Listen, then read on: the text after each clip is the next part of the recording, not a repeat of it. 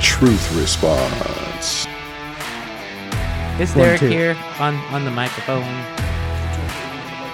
2 turntables and a microphone only. I don't have turntables in front of me. 1 year older. One round table. I am 1 year older. You got one round table. My birthday was yesterday, December 6th. It was? And lots of people missed it, and shame on you guys. Did you really forget? Yeah. How dare you? Oh, that's so great. Man. I feel so much. Somebody I feel that- like such a good friend Somebody right now. that I feel is super close to me totally did miss my birthday. It's okay, though. Dude.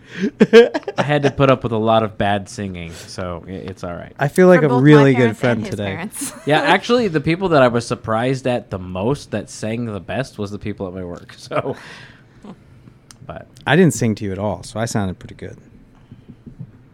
Well, You my didn't sound it all, parents so. are the kind of people that just sing as horribly as they can.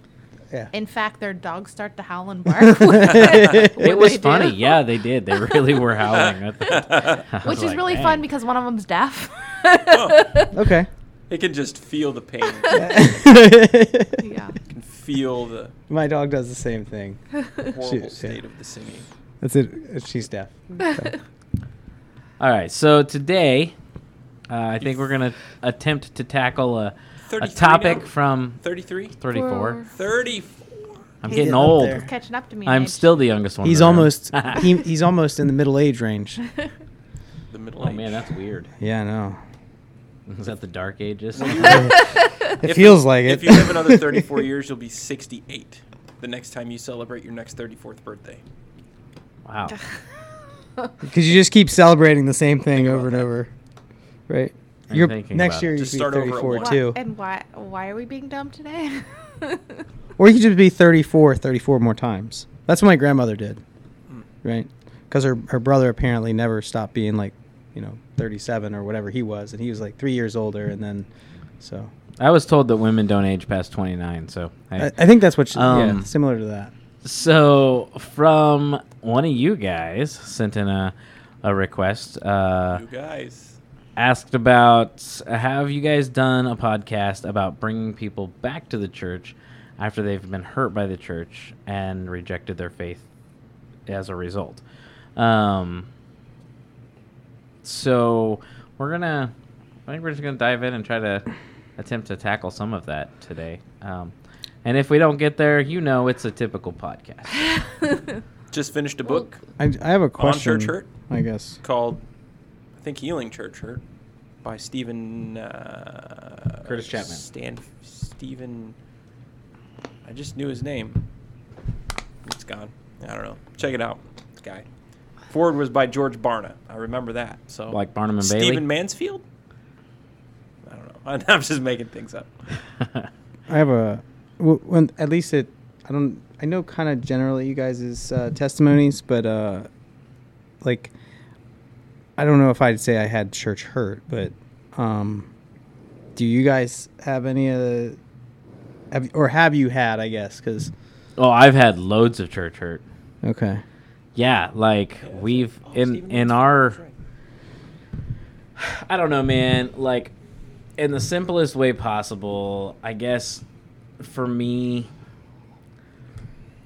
I understand that people get hurt by the church, but it's really by the people in the church. It's not the church. It's not Yeah. not the church itself, you know. I And sometimes it's people in leadership in the church. Yeah, Don't it is. disregard that. And you got to understand that that's also not Jesus, right? That Yeah. Jesus is not the one that's hurting you. I like that we and- cut right to that point. That's a really I good mean, point. really, it's that's the biggest thing for me. And I mean, we'll break down some of it a little bit too, but I mean, really, honestly, that is the point. Is that I said it recently on here. Whatever you go into church looking for is what you're gonna find. And so, if you go to another church expecting to have the same thing happen, or you stay away from church because you expect the same thing to happen, well, that's what you're going to find happening everywhere, and that's what you're going to see in the news media. That's what you're going to see when you go to churchy like events. But if you go just seeking Jesus the whole time, you'll find Jesus in those things and in those events. So yeah, I mean, like, that's what I've found through multiple church hurts in my own, I think sort of I past, think so. the starting point to all of this is everyone has been hurt by the church in some capacity. Yeah. Hurt or disappointed. I mean, everybody in this room. Yeah. Even if you like weren't directly at a church and then somebody said something that, caused your blood pressure to suddenly accelerate, you probably, what's keeping you away from church is some form of hurt that you perceive exists. If you don't like God, it's because you perceive there's a church hurt that exists. Because somebody said something along the way in representation of the church that made you be like, I don't want any part of church because of that. There's a big joke that is passed around in ministry, and that is, ministry would be super easy if there weren't people in it. And it's because people complicate things, right? Like people misunderstand things, people misrepresent things. If we weren't in a fallen world, we wouldn't need and ministry. you get would bad we? people, and you get people from different walks of life. You get people that believe different things, and so yeah, I mean that's one of the big jokes is that ministry would be so much easier without people, but ministry is because of people. So you'd have to take the goods and the bads and the hurts with the partying, with the celebration, with the ups and downs and all of it. So kick us off. Take us away, Nickster. I thought we already were kicked off. Yeah. I felt like. I thought that was just the intro, man. Like, No, I feel like you. oh, we're done. I That's feel it? like you That's- really. No, you set like, the tone. We covered it all. This is the shortest podcast we've ever done. Right. This is what happens when you're not here, Mark. Yeah. So I mean, I haven't been dealing with like the church hurt a whole lot because I've only been doing the church for like a whole year. So, Just wait. so my experience, but I can say this is so the unique position that I do hold though is that I have been only doing it a year, and so my church hurt that I can talk about is, as a seeking young person, looking for answers to hard questions about life and God, and going to a church that people acted and sounded like they knew what they were talking about. They had no answers at all, and so my form of hurt is a little bit different in that it was kind of that deceptive, like false teaching hurt. I got a bad message that, not necessarily that, like, they weren't all wrong. It was just like, they delivered the gospel and they presented it correctly. I think they just never followed up, and they weren't good with like keeping discipleship and helping build in like why we believe and such like that. And So it was like very shallow? would you yeah, it was say? very shallow. Okay. Yeah, let's say that. Yeah. I felt like, and I don't know if it was necessarily because that's what they were, I don't think they were intending to be shallow. I think it's just the product of a lot of it was product of the time. I mean, it was the, early 2000s, late 90s era, like, and I think that was it was a tough time, I think, in many of our, especially in our age group. We're all in our 30s, so it was a tough period. So yeah, that was kind of like my experience, and the way that I ended up getting around it was, like Derek said, is I went to Christ instead of went to the church. And thankfully, coming to Rise, that's what the brothers and sisters here pointed me to. They weren't, when I would ask, it was crazy. It was so frustrating to talk to like Derek or you or Dwayne or I'm sorry, you being Nick, everybody, and but Derek Tennant as well, and any of the pastors or my discipleship brothers. I would ask them a question and they wouldn't answer my question. Okay, they wouldn't just give me the answer, because that's what I was doing. I was just like, just give me the answer. And they're like, well, what do you think? I'm like, oh, great. Now I got to go look it up, and now I got to come back and tell them, what the answer is. Yeah, I don't do that. I tell you what I think. I'm not good at that as much. Sorry. Which is why he's usually wrong. But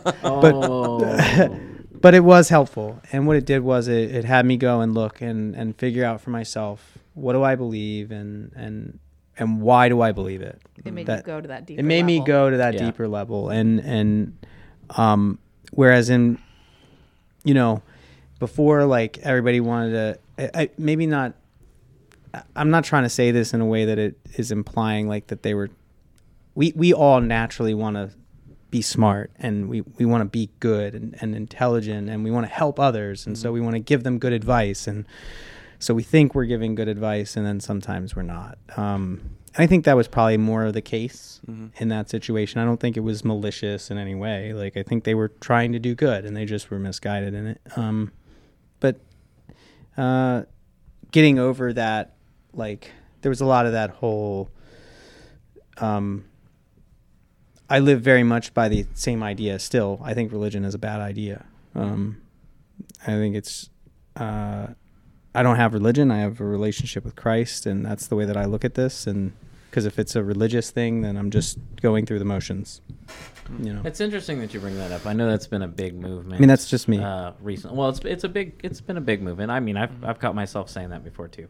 I think that there is an importance to the religious side of it, though. There's an importance to that, and I absolutely think that if you Not to say I'm not more on the doctrinal. religious side of it, you got a problem, because I think the relationship side is the heavier bit.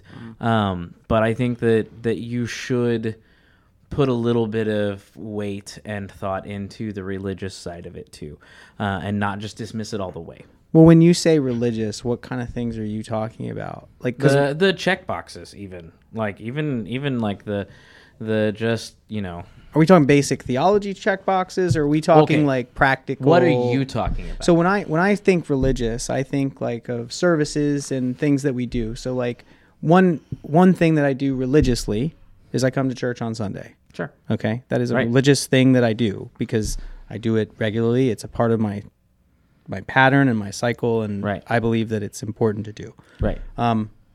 And I don't do that because I'm religious. I do that because of my relationship. Sure. That's but more- it is a religious thing. But it That is part of the right. It's not that religious I'm part not of it. religious. It's that I don't try to look at it by trying to be religious. So the difference really is That's just my- that you're saying the relationship's the reason why, Yeah.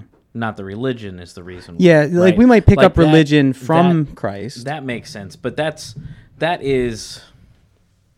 I don't think that's what most people are talking about necessarily. Whenever they say, relationship versus religion. Yeah, I mean, the definition of religion is really just your set of beliefs that you operate by. So everyone has a religion of some sort. When you elevate your beliefs to a place where they get into that place of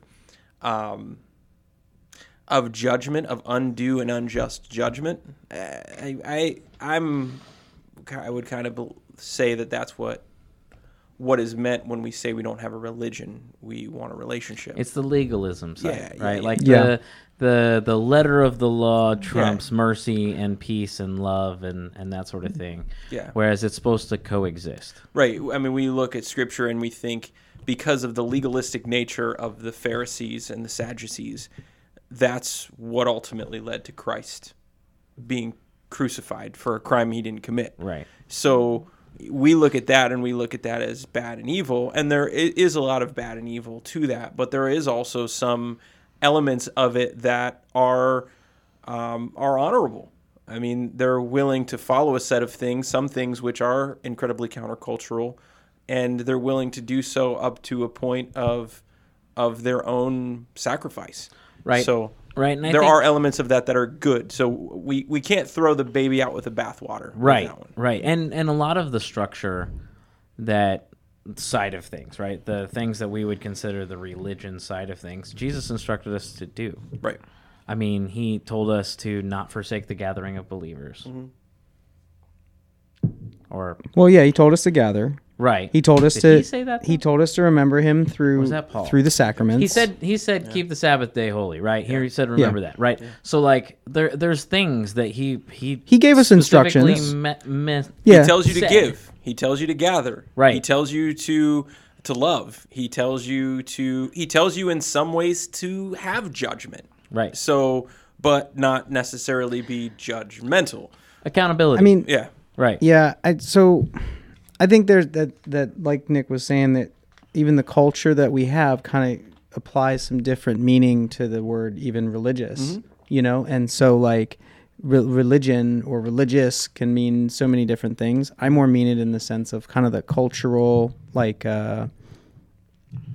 down into like denominations, you know, where they're, you know, so if you start looking at like, oh, well, you know, Methodist does this, and this, and they do it this way, and then these people do it this way, and it's like, to me, I know that doesn't Methodology matter, matters, but it's not more important than the message.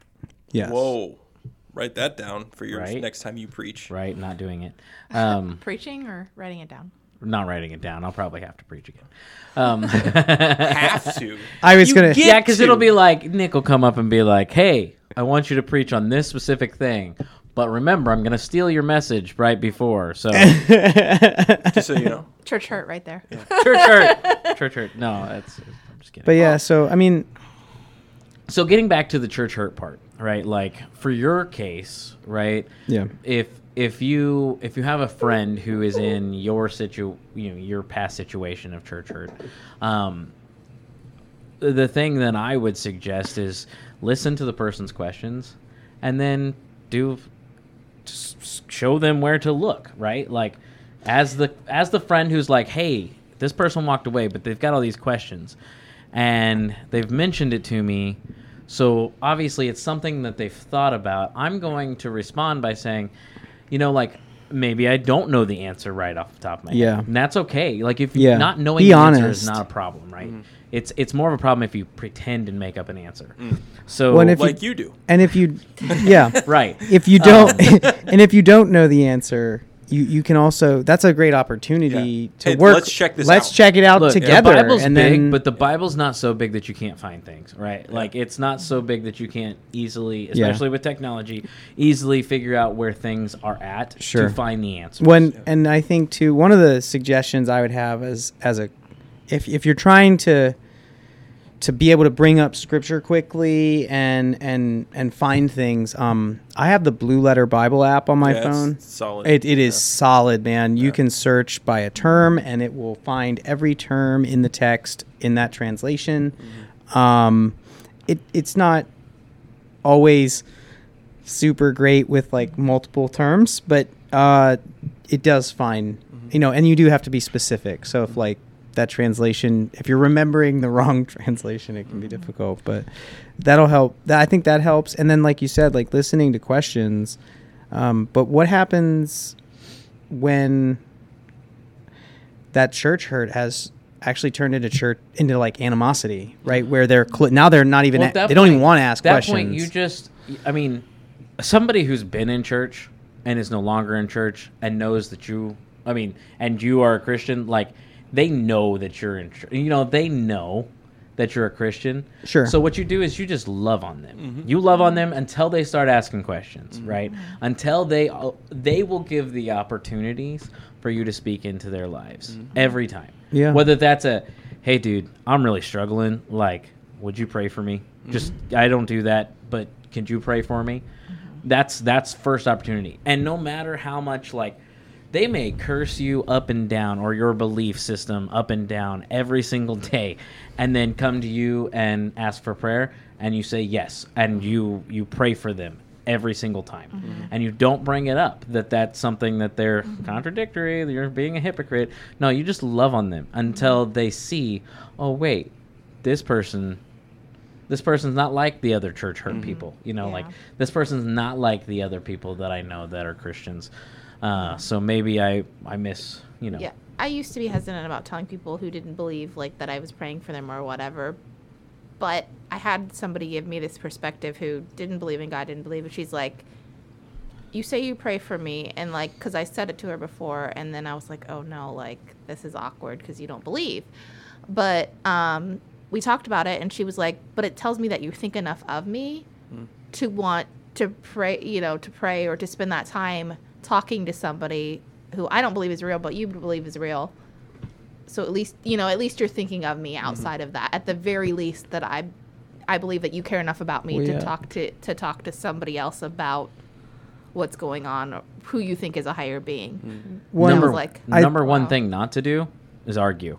Don't argue with them about anything. Not anything. Listening to them. This is coming from me, right? Like, you don't it's argue. got to be right, which is really hard for me to always say about anything you say. But it's got to be right when the guy that loves to argue is like, just don't argue. Right. No, and that's a big thing. Like, I argue with people that I know that I can argue with most. I don't know of the if you time, can tell, but he's kind of going against the scales right now. Like, well, okay.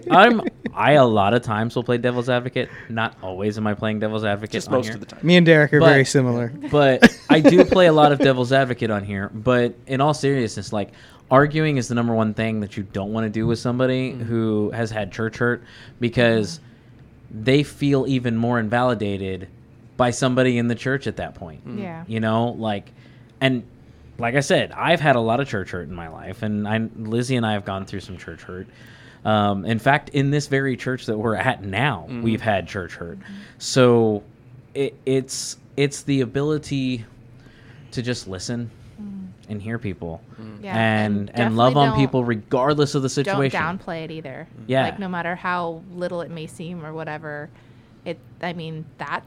it's big for them. When it sounds like acknowledge it. And two, I think it sounds like too that there's an opportunity to ask those questions and to ask about that hurt, and I think we typically can tell. Like, I feel like you can typically tell, like, when someone has like some sort of hurt that they're holding on to with the church, because they typically, I feel like there's usually an edge there towards God, faith, whatever.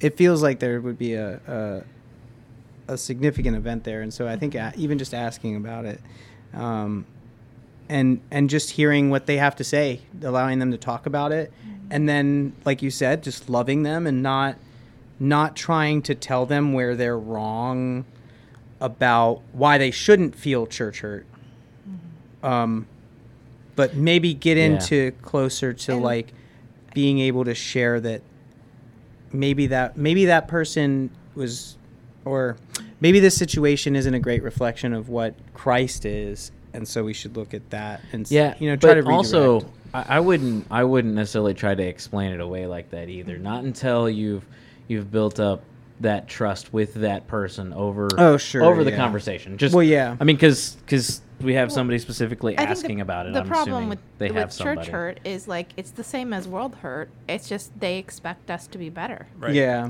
And that's why it hurts they so much. expect us to be perfect. Yeah, they expect us to be better. Yeah. And that's the thing. Like, I've seen people that go through the same situations church hurt, they go through every week at work, and they still go to work every week. But they expect people, which is awesome that they have that expectation of Christians that they are supposed to do better and be better and try to be better. And they're not wrong. Yeah, they're not wrong. Like, necessarily. Well, I mean, Scripture dictates that we are required to be perfect in order to get to heaven, except for Jesus, right? Yeah. Like, that's the caveat. That's why we have Jesus. So it's the hypocrisy that they see. That's the thing. Here's the thing. See, they misread it. They misread it because a lot of times mistakes are made, right? Sure. And we're all human. We all make mistakes. That doesn't make me a hypocrite. Because I preach one thing and I make a mistake does not make me a hypocrite. Now, if it's a lifestyle of doing something different, even though I preach something, that's hypocrisy. But since we're expected to be a certain way as Christians, when we make mistakes, it's immediately hypocrisy. And hypocrisy is at an extremely high level of hatred versus a mistake, right? Like, in comparison, those two are held at two different levels. And so if we as Christians are expected to be nearly perfect, right, and then we make a mistake, it's immediately hypocrisy. And I think that as wrong as that is, it's the way they see it. Yeah. And so I hate the idea of, someone's perception being their reality, because it's not. It's just their perception of reality. But they have perceived it that way. And so the only way that we can break that down and show them the truth is by validating their feelings, unfortunately, because that's another thing I struggle with, is validating people's feelings. But validating their feelings and just listening. And that is within the church. That's actually one of the best ways to talk with people outside of the faith, period, is just listening and asking questions, being like, hey, Yeah. what do you think about I think that? on the side of the church, the failure has been is if you mess up, you don't apologize. You don't go to that person and say, I'm sorry for what I did. You just, stand in Not your held self-righteous. accountable to it. That seems you a stand bit in your backwards. self-righteousness or whatever. And, I mean, you look at all the church scandals and all of these different preachers and stuff. How many of those churches actually apologize? Right. How many of those leaders A lot actually of the- apologize? Yeah, well, and a lot of times and there's- really genuinely mean it. a lot of Like, times there's other leadership around them that tried to bury it too. Yeah. So it really makes it really But- amplifies it. But then when it does come out, yeah. it's like, all right, we're cutting these people off, and we're cutting those people off, and Yeah. we're cutting those people off. And it's like, okay, wait. What they did was very wrong, sure. Yeah. But, that's also not what we're called. Yeah. I mean, I'm the Right. first one to be like, church Well, it's- discipline. But, This is there's why also a it's- certain way to do church discipline, and just completely chopping off the arms and legs, when their mistakes are first coming to light, is the worst way to approach it. If it was not up saying to let's coddle them, but I am saying let's look at the situation. Things are being brought to light. Let's do this the right way. if it was up to the church to spread the gospel message, we would have failed. You know what I mean? If the Holy Spirit wasn't working through us, it would have been a huge disaster, because you can see it, right? That's a great example of we make a mistake by trying to keep this hush to try to protect the church, to keep this, and then it gets out, and now they know that we've covered up, so now we're going to cut them off completely. Makes it And, 100 times worse. and you may, it just, every time that we try to protect the message, or protect, because that's kind of what I can see it. You want to protect the church, because if the church looks bad, it makes Christ look bad, and we don't want to make Christ look bad. So you could be in a potentially I'm trying to do this for the Lord, but if you're hiding things, you're keeping things from the light. It just, it's kind of that same thing, and we have to recognize that the church is fallible, and the church is going to make mistakes. We've done so for the last 2,000 years, and we're not going to stop today. Well, and obviously the church has gotten to a point where it has portrayed itself in a way that is more important than portraying Christ. Yeah. Right? The Because world if got you its think about it, if tendrils. somebody is like, oh, I don't want anything to do with your Jesus because of you, that is saying that the church has put off that, we are this, we follow us. We know the right way to do things. And that is the worst possible message there is, right? But- Follow the Jesus that I follow. Well, don't follow me, because I make mistakes all the time. I admitted to it right here That's it. on the podcast. We're going to keep playing that over and over. Yeah, and over well, again. I mean, we It's have gonna be a remix. we've of it. been I would say, when I say the church, I mean the Church of Christ, not the the Latter-day Saints. the Holy Church of Jesus Christ. That's it. His church, not all this other stuff on the edges, all the Sure, but you can mean that all day long, and those are still the same well, people that I'm talking about. but what I'm right? saying is that those people who have been basically operating, we've thousands of years it has taken for the world to really envelop itself into the quote unquote the church, and turn it, and so the general view of the church is not what the church is supposed to be in general. The world view of the church is like, if you ask somebody what's the church, they'll go, oh, like the Catholics or the or the Protestants, or they're looking, which is kind of right. I don't think that it's changed all that much in 2,000 years, man. Honestly, like, I'll look at the Crusades, dude. If you ask what's the church then to people, well, they're that oppressive force that goes and just slaughters you for not believing in their God. That's what I'm saying. Is that's the world view of what, right. And that's what the world has made sure that they've made sure. The world has made sure that is the view that the world has for the church. But the problem is that we have solidified that. Church people, real church people. Like, I'm talking like not just people who claim Christianity, but like Christians. We have also made that. Can you give examples? What do you mean? Of how has Bible believing solidified? Yeah, how's the Bible believer solidified? I think that's because the way that we I don't think we you're go wrong along with tradition. A lot of times when we just accept a tradition that's blindly.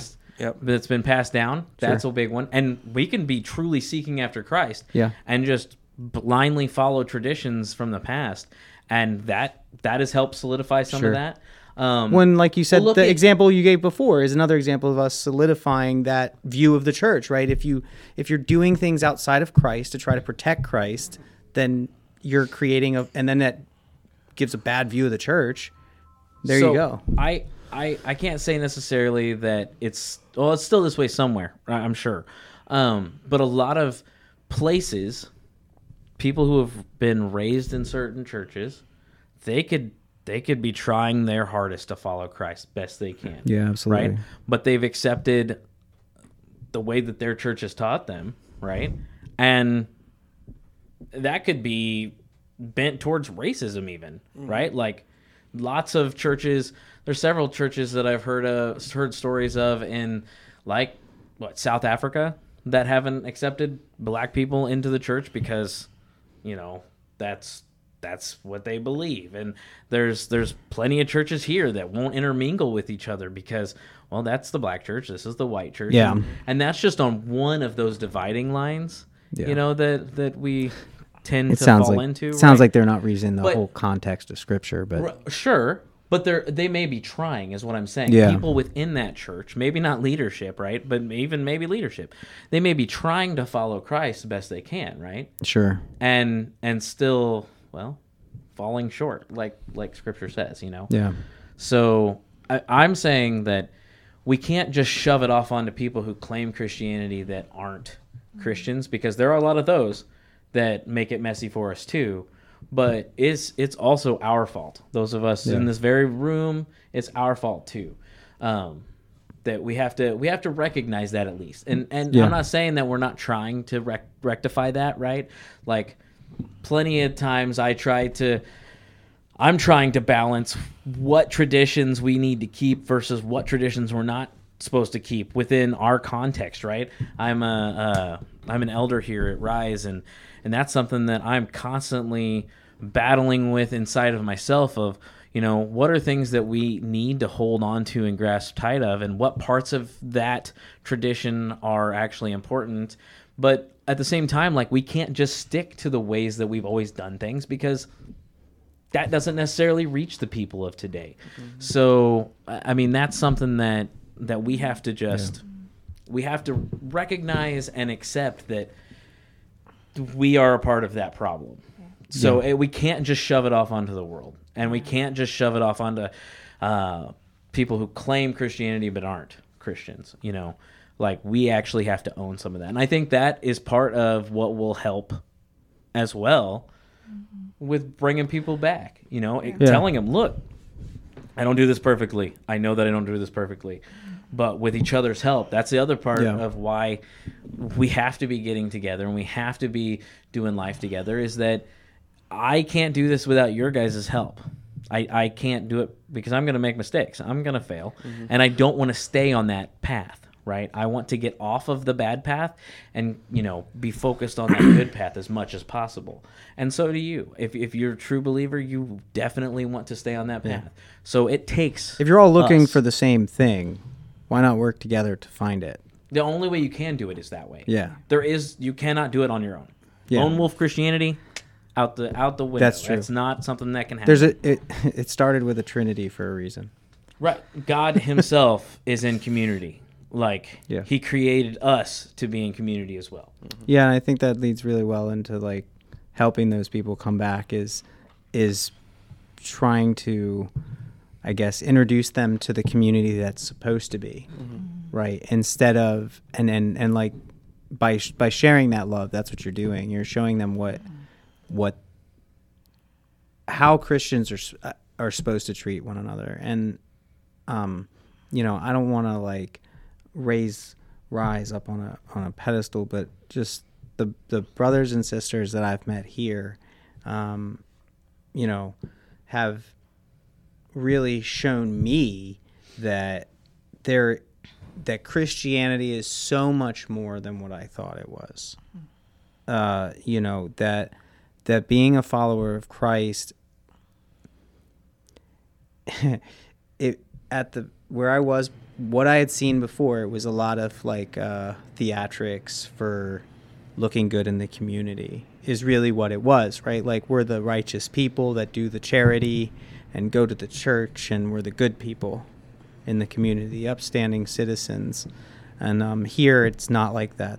Here everyone's a horrible citizen. And I was talking. I was talking They're to one of our volunteers. it's today. a lot more genuine. You could tell the genuine side of things. I was talking to one of our volunteers today at the food pantry, and she was telling me one of the reasons why I think she kind of sometimes struggles with it, but her son struggled with going to church, and that was because when he first started dating this girl, she told him, you know, he had to come to church with her, you know. It was, you know, Fair enough. fair, right? But when he went there, he couldn't even walk inside. It was a Pentecostal church. Okay. They were a snake handling church, right? Oh. And so for those of us within the ministry, and we know like what that means, we're all like, oh, one of those churches. But for those of you who don't know, like, there's some churches out there that don't necessarily follow scripture, and that's one of them. I don't know how else to say it besides that. But basically they believe that, you know, it is a blessing and sign from God if you can handle a venomous snake and not die of its bite. So, and within a church service. And a lot of times these churches I would say that is a blessing that you didn't die. Well, yeah. A lot of times these churches are dealing A little bit of truth. Do not test him.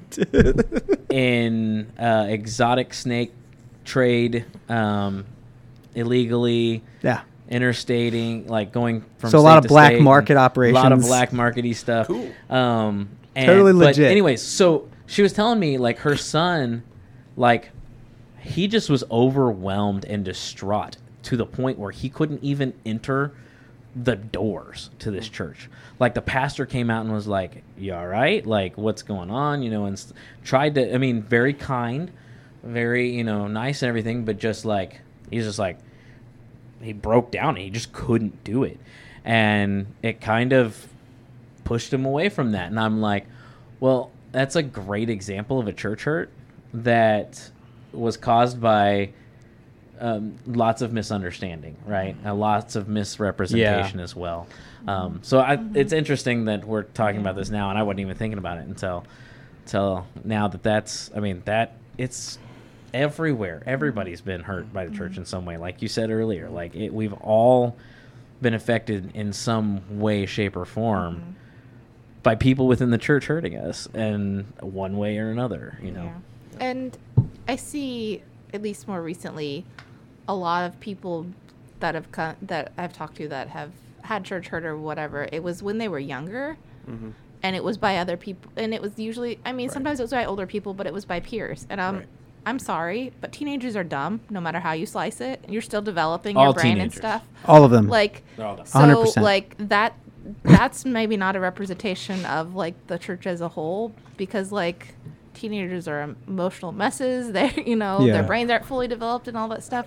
And honestly, they don't think through the consequences of their actions. Yeah. That sounds And- like so, me. so at the same time, Like, Yeah, not we're that it makes absolutely it. sorry It doesn't that make it less right, valid. Yeah. it's sorry Yeah. that it happened, but we also, as adults, especially as adults. Mm-hmm. So if you're not an adult and you're listening, well, just kind of work with us. But La, la, la, especially la. as adults, you don't have to close your ears. But especially as adults, we have to use our brains and critically think through some of this and think, well, Yeah. I was hurt by people in the church when I was young who may have been peers, right?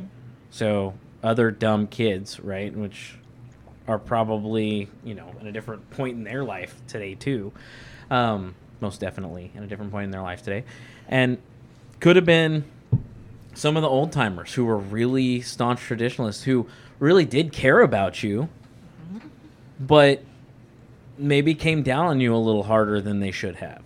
Or maybe they misrepresented something thinking that it was going to get you to understand, and yet it hurt and it pushed you away. Like, we have to actually start thinking about things like that if we care about the Yeah. truth at all, right? And Like, I think part of that too, now that I'm thinking about it more and more, like most of that church hurt and stuff is not where like the person confronts you and tells you these things. It usually comes from a secondhand source. So it's like I'm trying, like, this person told this person and then it got back to this person, like what had happened. And like the church needs to just stop the gossip, like talking about people and saying stuff about people. Like, it just needs to stop. We need to cut it Yeah. off. Like, that's any what prayer just needs- requests? Yeah. Jimmy's mom slept with, Billy's dad the other day, and they just need a lot of prayer, Yeah, and it's right, because I that's not mean, spreading rumors. That's just No, asking that's a for prayer prayers. request. That's a prayer request. But that's where I see a lot of the problem is like if you're not gonna say that in front of the person, you probably shouldn't say it. Like, Yeah. You definitely shouldn't say it in a well, group. yeah. I mean, Yeah. if you want to confide in a Right. pastor or an elder Well, there's Yeah. somewhere, and there's a and that I becomes tapped my phone, confidential, right? Like, that needs to. there's also- instructions for this. Yeah. Yeah, also operate that way. But it's fair to confide in someone that is in a position of, we'll call it authority, for counsel. But it should never go beyond that. So. That Also has know to- that, like, on the opposite side of that, right? Like, the person listening, right, to issues or whatnot, understand that if you're not going to be willing to listen to them, they will find somebody who is, and that will be the voice that will get to speak into their life. And if it's not you as a Christian, it very well could be somebody who is not, and somebody who is not is most definitely going to represent Christ in a different light than somebody who believes in him. Right.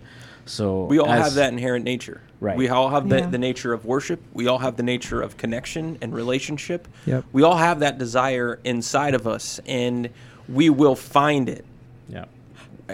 however we Right. so desire, right? If it's not found in the church, we're going to find it in a gang. We're going to find it in a relationship. We're going to find it with, in some community of religious people.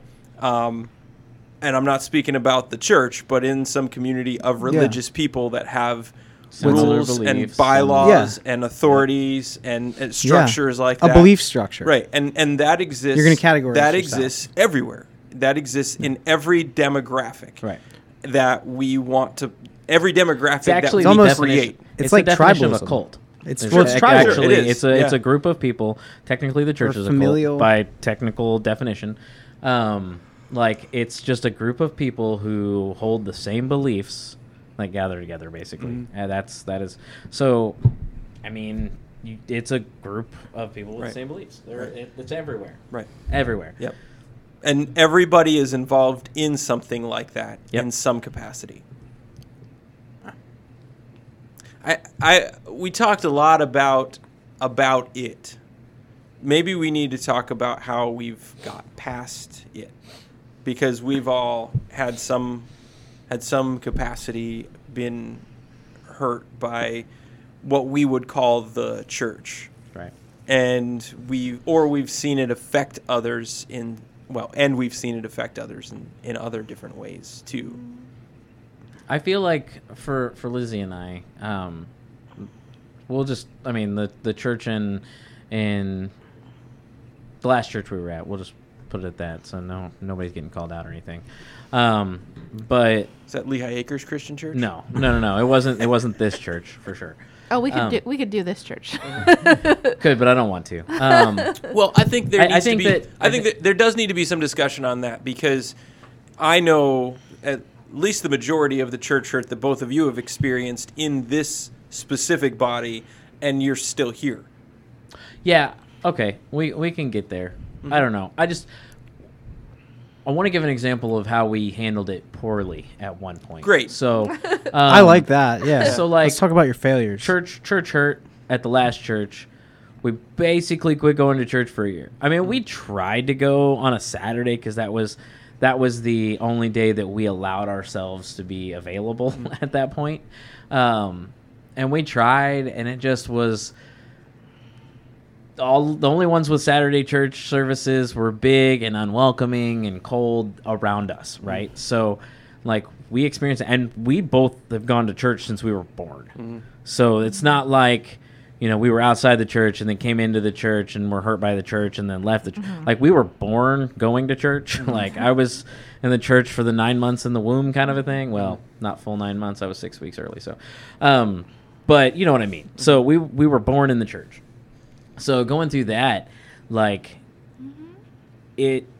we've really recoiled away. And I don't necessarily think our relationship went kind of cruddy or nothing, but it wasn't being pulled together. So for like a year, we quit going to church.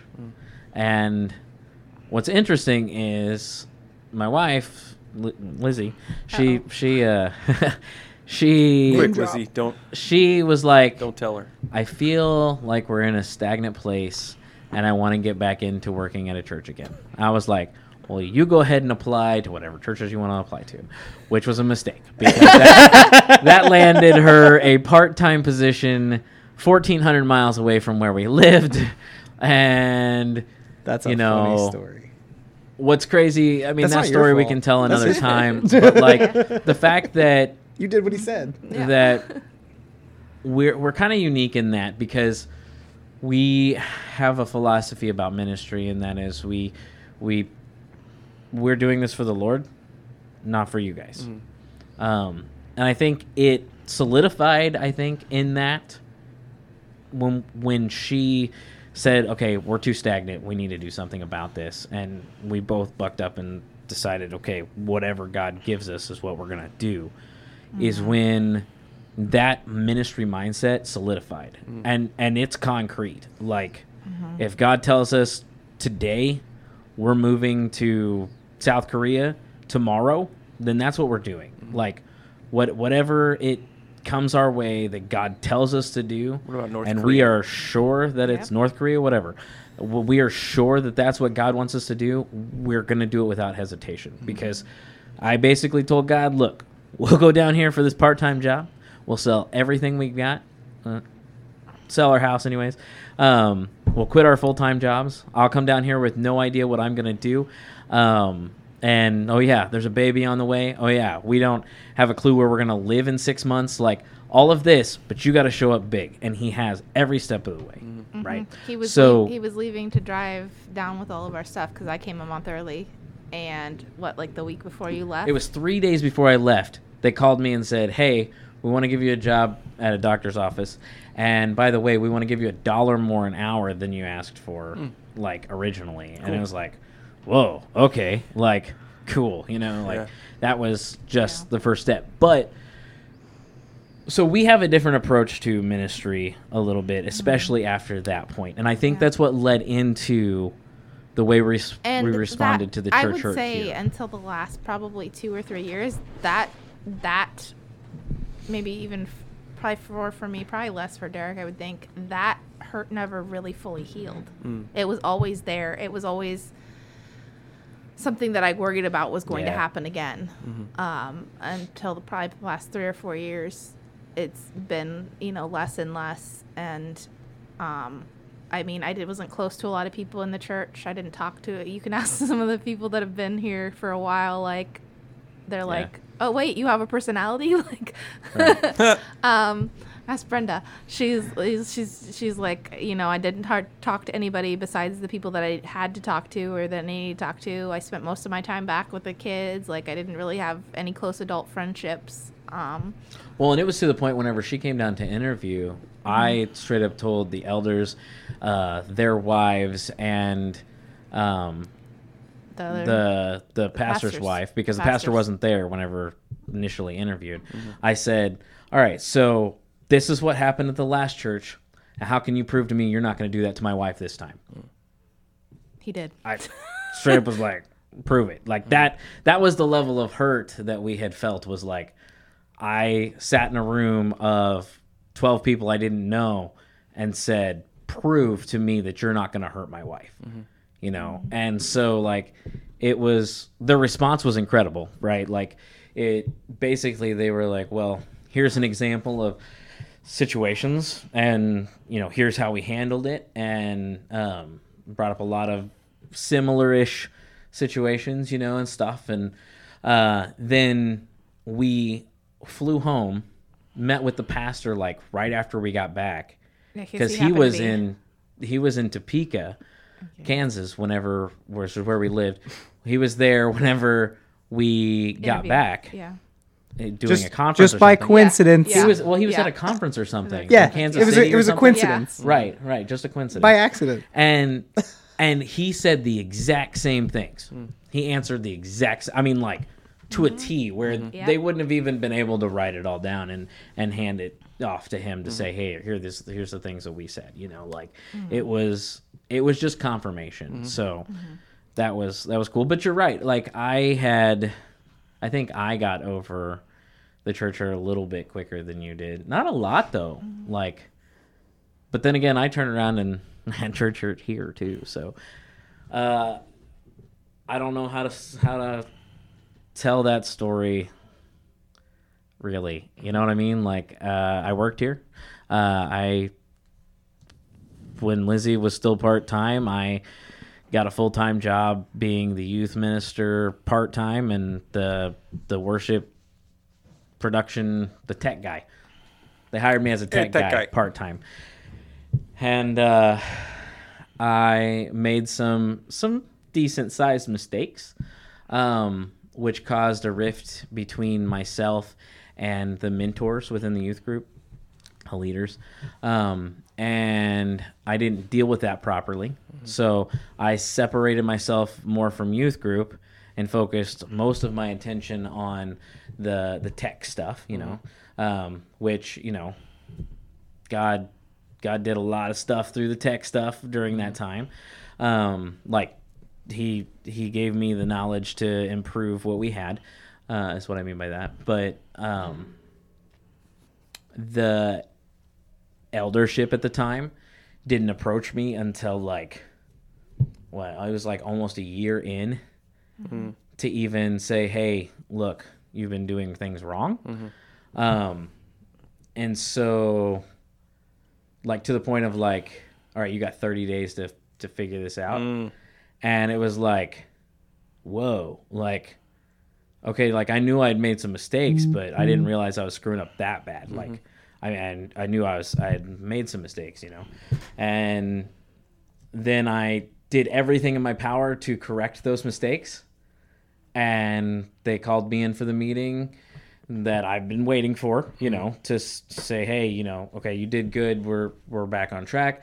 Everything that I'd known up until that point pointed me towards the fact that that's what they were going to say. They pulled me in. I wasn't even worried about it. They had one of my closest friends tell me, who was on the eldership at the time, basically, we're going to have to ask you to step down, or we're going to let you go. And it was like, what? I did everything I was asked. And it was completely out of nowhere. But So I went home. I was living with the senior pastor at the time.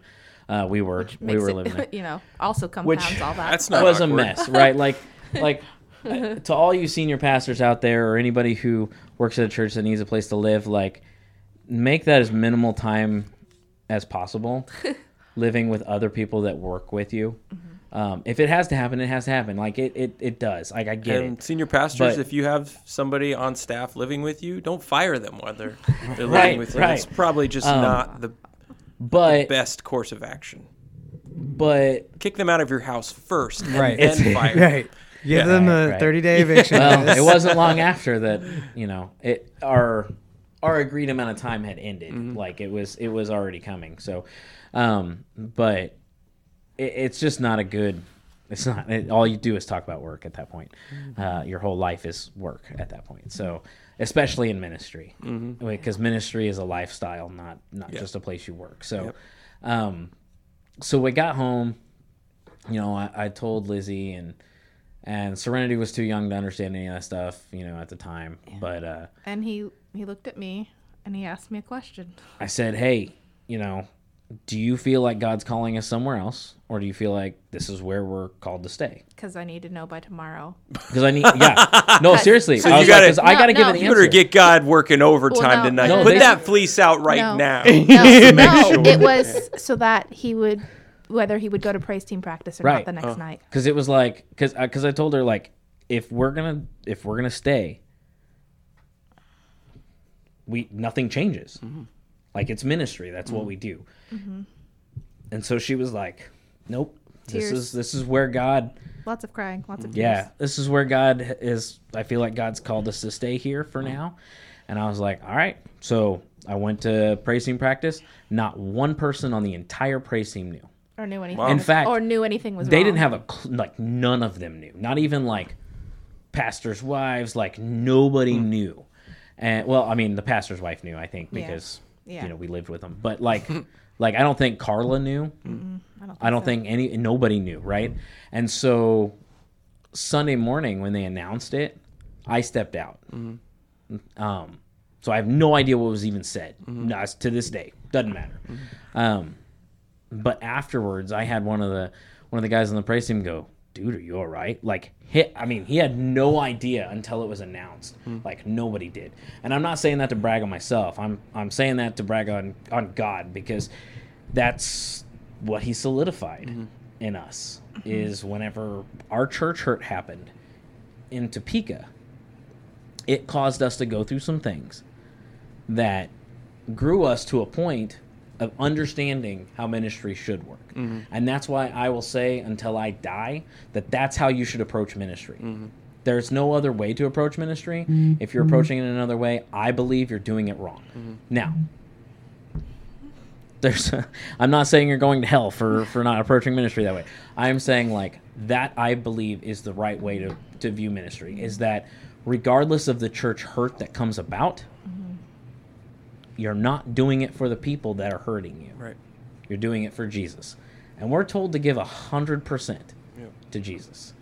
So at that point, it was like, what was even crazier was like not too long after that, the senior pastor left, and he was basically the praise team leader at the time, and some of his family was in the praise team, and the elders approached me and asked me if I would go back to doing the things on a volunteer basis that I was doing before, right? Yeah, paid staff. Right, Yeah. as I was doing before as paid staff. Hey, are you willing to do that stuff for And free so, that like, we asked you to stop It doing? was one of those things that, like, it was a moment where I had to learn the power of no at the same time as learning what God was wanting me to do at the same time.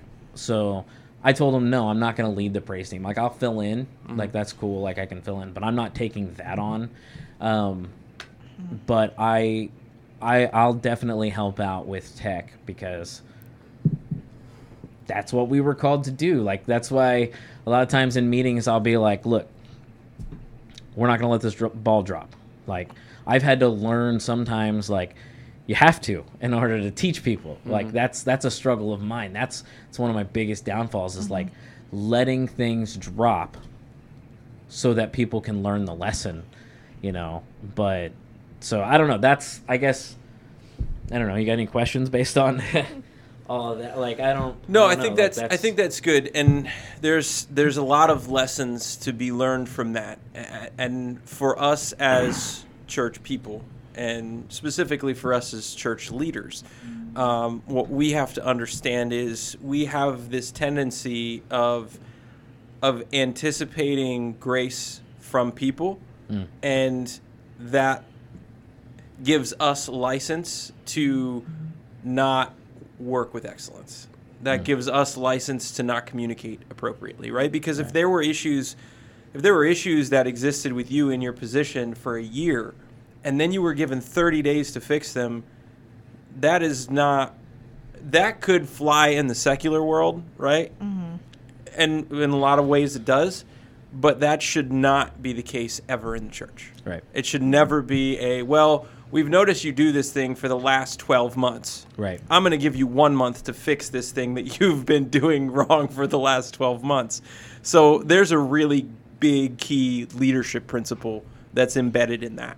Yeah. So we as leaders need to be held to a higher account as well, and we need to communicate better. We need to coach better. We need to train better. We need to equip better. We need to empower better. We need to allow God's Spirit to work in those places, and we need to offer grace on top of that too. So, well, and in that time between, because you came that next year, in between that time, because I don't want to leave it on a bad note with the elders of our church, you know.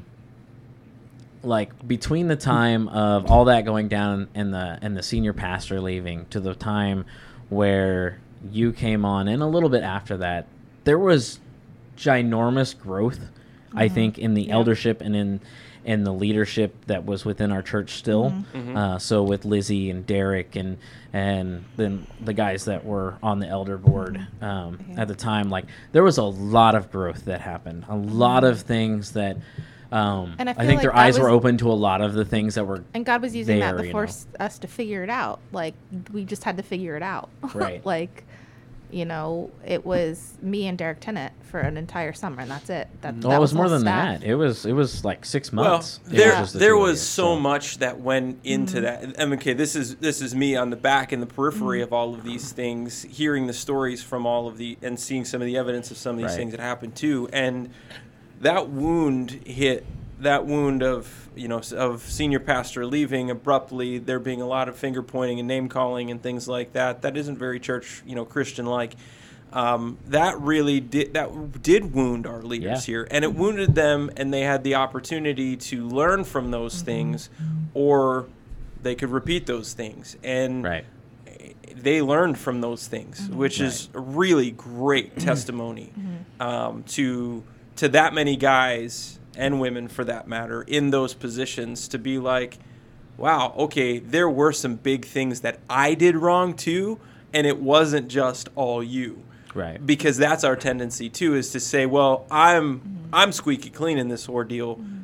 You're the one that messed up. You done messed up, Aaron. Yeah, and when they approached him about the eldership, like, he was in tears when he told me.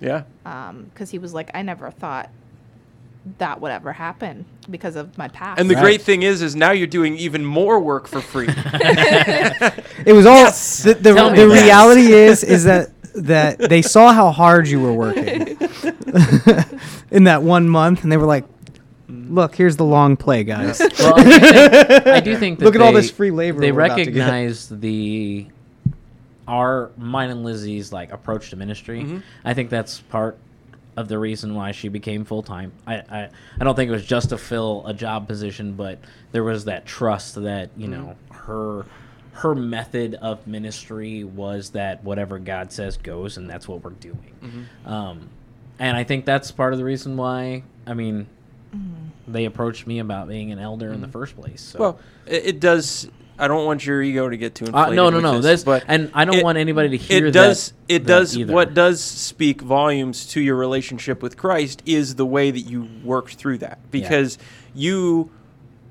I'm speaking from a worldly perspective. You had all the right and all the reason in the world to say, to burn it down. Like you could have just completely disconnected from this church. You could have slandered.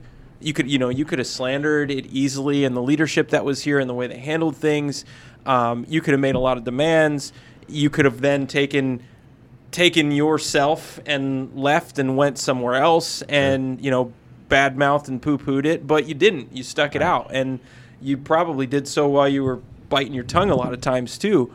And so I know a lot that spoke to me, and I wasn't here through it all, but that spoke to a lot of the other guys too that were like, there's a lot of, you are an anomaly from that standpoint, because that is not the way that we typically respond. Right. We say, I'm taking my ball and I'm going home. Right. And I want everybody to understand, like, none of this I'm saying out of arrogance, because I'm choking back tears this whole time anyways.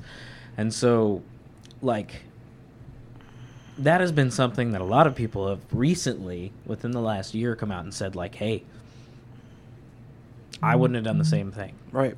It's like, I've had that's a most, new concept. I've had to most me, of the leadership say that to me. A lot of people are like, I wouldn't do the same thing. It's like, why? Yeah. Like, that's hard for me to grasp. Is like, you don't do this for each other, right? Like, this is, I'm not here for Nick. Like, I'm not even here for Lizzie, right? Like, So- I'm here for the Lord. And so, like, my understanding, I try to understand how people can do ministry without that mindset, Yeah. Like, Yeah, and I would say that's where failure comes, is when you don't have that mindset. Right. When and that extends from the top all the way down, because it's easy for personality to become the thing you praise and the person that is your savior, right? It's easy for that to happen, especially when you've got somebody that's charismatic and compelling and things like that. And you see a lot of that in big churches, mega churches and so on and so forth.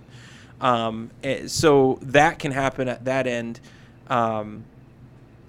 And you've really got to shield yourself from that. And then the same thing at the top is, if you're an elder or a lead pastor or an associate pastor or connection, it doesn't even matter what your role is. If you if you're kind of in that leadership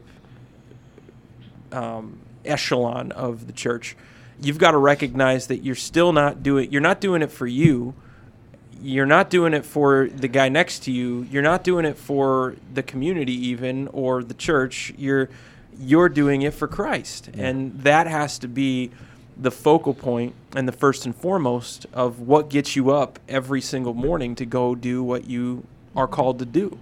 And I think that when we start ministering in that way, right? When we start ministering for Christ instead of ministering for the lost, right? Because when you minister, if we minister for the lost, we're not ministering for the right reasons, right? We should be ministering for Christ, as Derek has said, and I think your story very much shows is a good case study for how through the weakness, and I think that was a test, and it became a testament to what God does through those situations when, and more than likely, it sounds like the to me, in some ways, the church probably got some things wrong, and I'm sure they did. Oh yeah, you know what I mean? Especially even in your situation, where, it doesn't matter how they went wrong, but it matters that they've come back and they're doing it, like you said, for Christ, for the purpose of expanding the kingdom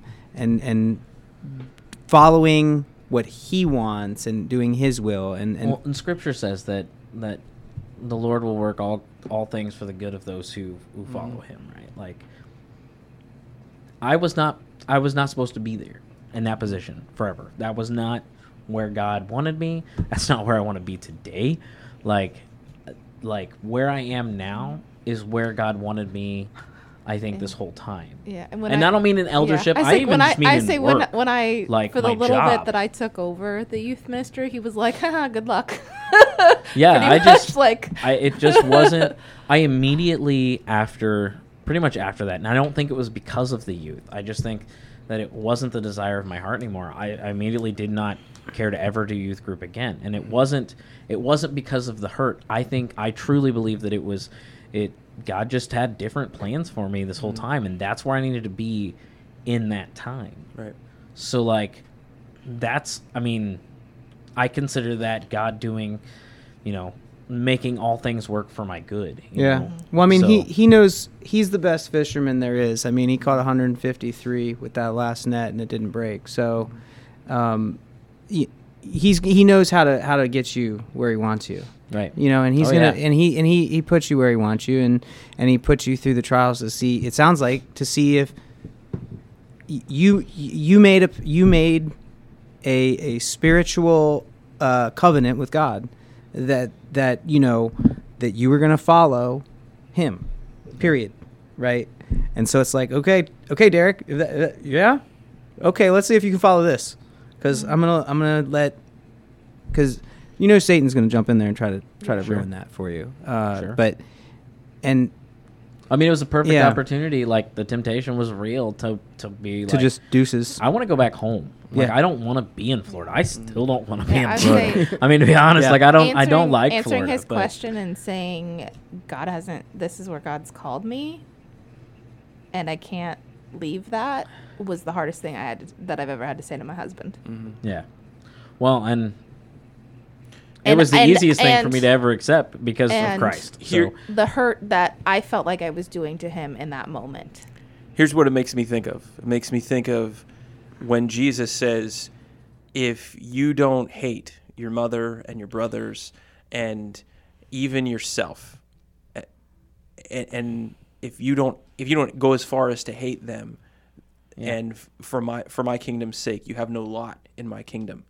And that's always one of those passages that I struggle with. And this is how it plays out, because it wasn't hate. It was done in love, but it was you recognizing that Christ's call on your life was more important than even the hurt your spouse was going through at that point.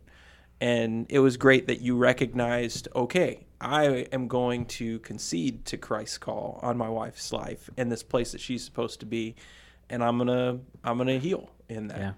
Yeah. So I there is definitely a lot there for a lot of people listening to be able to unpack too. And I know some of that might not necessarily even feel applicable to the 95% of people who tried, quote unquote, tried church and then left. But what it does all come down to is it all comes down to a person who wears the shirt that says, Jesus staff, and messed up someplace, and you're elevating that person to the place of your Savior, and you're saying, because that person messed up, I'm done with the church. Right. I don't want any of you to follow, the church. I don't want you to follow the religion that I follow. I don't want you to follow me. I don't want you to follow Nick. I want you to follow Christ. And that's that is the direction to always be pointing. That is the example. Not me by any stretch of the imagination. It is all Christ that you should follow. And that's why we even have accountability, right? Like, it's because when I step out of that, I want you to correct me so that I fall back into to line with Christ. I don't want to step out of line and then you to tell me, oh no, do what I'm doing, or I don't want you to follow me and do what I'm doing. Yeah. I want you to see what Christ says to do, and then tell me, hey, dude, like, come back. Yeah. Come back on board. And so, like, I don't know. It's a perspective change. The person with church hurt's got to have a certain perspective. Yeah. But the only way that you can approach them is to show them that you're sold out for Christ. not necessarily tell them because they don't want to hear it. They got to see it. They got to see it, and they will notice if you're sold out for Christ. I've had people that curse the things that I believe and hate on God and hate on pastors that asks me to pray for them. They have been like, there is something different about you. Like, I don't like most people of the Christian persuasion, but you are different. And so that's a testimony for Christ that he has put in my life a desire to love people first, even though they drive me nuts. And then when the opportunity arises to then explain why I love them. So, Yep. Yeah. Yep. And that's kind of through this I've developed like I guess a philosophy of ministry, yeah. and it's love them anyways. Yeah. But they did this, love them anyways. Yeah. Yeah, This that's a happened, hard. love them Isn't that a anyways. hard one? Yeah. That's a. I'm trying to that's a- teach Well, my and- son that. and I feel like but Dad, that's- she did X. Love That him anyway. comes that is part of And the that's- good that and comes I don't from do being good hurt at by it. church, Yeah. right? You can't honestly understand that until you've been hurt. Yeah, right? and I would say your relationship with Christ gets deeper in the midst of those wounds because He's the only one that can really heal them. And we wouldn't And- have so many and psalms that's- without it. It's true. Yeah, that's very true. Yeah, I mean, when we get wounded in whatever capacity, we always turn to something to try to medicate it, and those things could be healthy, and those things could be very unhealthy. Most of the time, they're not healthy, and it's usually at the point of exhausting those things that we're like, I need Jesus, and then we come back to that place or to that place for the first time, and we're like, holy cow, that wound that I have has healed just a little bit. I can tell it looks a little bit different today than it did yesterday, and it's all because He's come in and provided that healing salve to my soul that I really need. So there's something profound in that, And in the hurt. following Christ in the way that, like I keep saying, I believe ministry has to be done, doesn't necessarily mean that you're doing everything right. Right. Like, I struggle with studying scripture, right? Like, I read daily, but it's generally, most days, I read the thing that our group is reading, like, the chapter or so a day or the couple of chapters or whatever, however many different reading plans I'm in or whatever. But it's not like necessarily deep study every day. Like, I struggle with that. Right? Where's that a Like, requirement? And well, meditate on His word daily, like some scripture daily. I mean, that's a thing. but does that mean I'm going to do a word Not study necessarily, on the right? Greek Not necessarily, but I'm just saying, like, it also metanoia. doesn't look like Yeah. what everybody thinks is like that perfect little Christian. Like, I don't.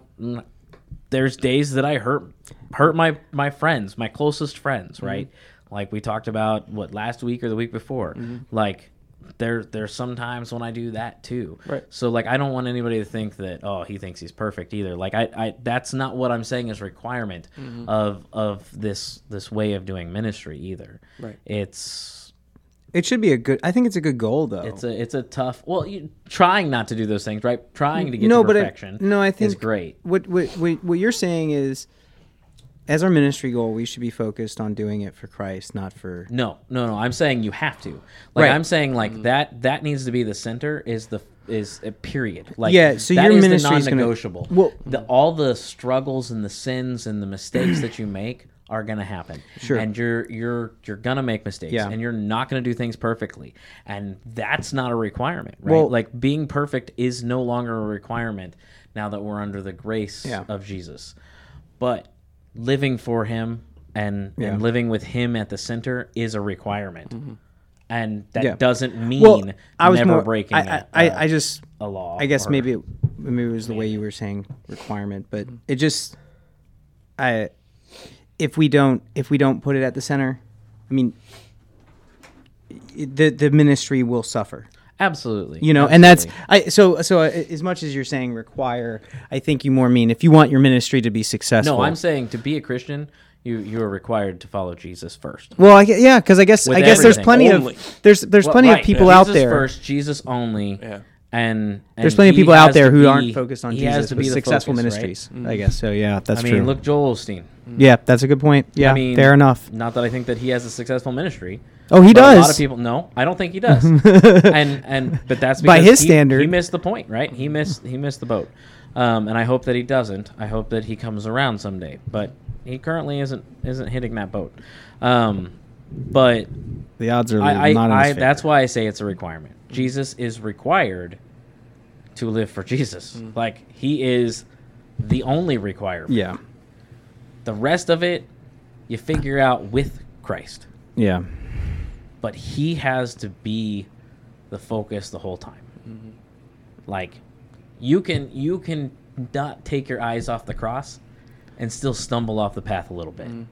Right? Like, your head can be focused on the cross and you still take some steps in the wrong direction. So it's just something to keep in mind that I'm definitely not an advocate of you having to be perfect, because then we all miss the boat. So don't hear that. But you do have to live sold out, sold out for Christ and Christ alone. yeah. So a lot of good discussion today. We broke the ice for Church Hurt, and there's a lot more that can be said and a lot more discussion that can go into this. And if we don't get there beforehand, we're going to be running a series at the church called Church Hurt. That's going to kick off sometime in March of 2023, which it might sound like it's a long way away right now, but it's not that far away. So we'll have more discussion about that when we roll into that series here. Definitely you can check it out. Check out our website. Check out our podcast that we run called Rise on Sunday, which will bring the messages from the prior week to you as well.